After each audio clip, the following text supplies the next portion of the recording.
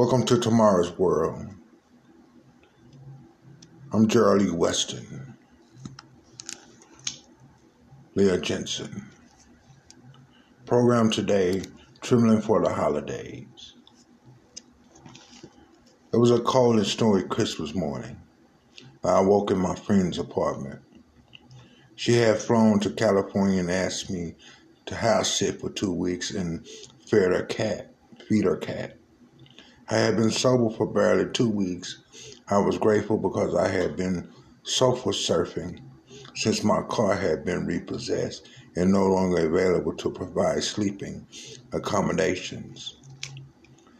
And even if some of my friends with sofas had not grown tired of me, I didn't want to impose on any of them for too long. I had been attending meetings for a couple of months when someone suggested I try coming to a meeting sober. So after a particular disastrous drunk, I did just that. I began attending meetings sober at least once every day. At the holidays loom, many groups had parties and served food. I was unemployed and broke, and so often these eating events were not my only opportunity to eat. Although I connected with my several AA members, I met at meetings. There were just some people I just did not like. Jerry the Professor was one. It seemed that more AAs had nicknames in those days. Jerry was a dour, unfriendly fellow. I assumed that he didn't like me, so I avoided him. In fact, he shared at a meeting. I would get up and go to the kitchen for a cup of coffee or the day dream after something else. I felt that nothing had to say would be useful to me or help me stay sober. So there I was in my friend's apartment on Christmas Day. She was not in AA. She was not an alcoholic. I knew there was an alcoholic in the place, but she put it away in deference to my budding sobriety. If I looked hard enough, I knew I would find it though. As my poor me's about the loss of my job, my home, and my family set in, suddenly I remember something I had heard at a meeting. It was actually something Jerry the Professor had told about the first sober Christmas and walking up alone. Someone he had gotten the idea of helping someone else might keep him sober. He had driven the Salvation Army soup kitchen and volunteered his team, serving homeless people and driving meals to shut-ins. I didn't remember when and where he had told this story, but right then it was a godsend to me.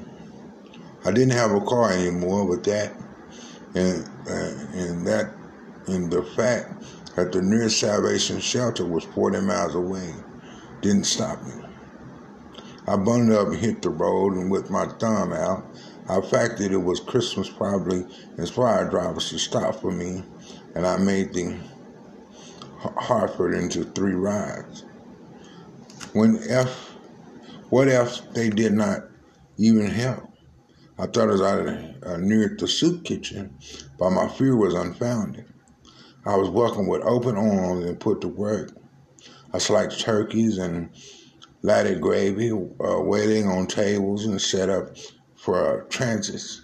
I washed dishes, pots, and pans. The day passed quickly. When the last folks had been served and hot left with volunteers sat down to eat, besides the Salvation Army folks, there were 3 lovely ladies who had worked as hard as I would all day. Now, shed of their aprons, I saw they were tastefully dressed. They were comforted. They were expensive jewelry. I felt doubtfully in my worn jeans and faded street shirt, while they were friendly and asked me why I lived so on. I burst into tears and confessed that I was just an alcoholic trying to stay sober and that it was the only reason I had to come to help. All things of them laughed. So are we, sweetie?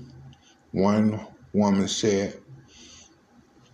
You are one of us, another said. I might have known.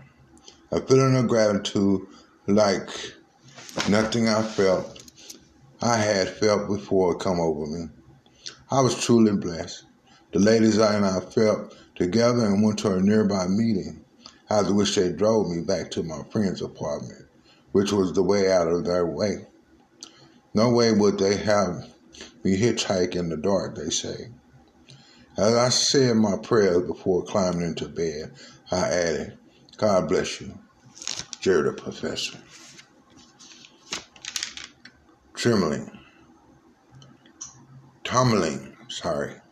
Tumbling for the holidays.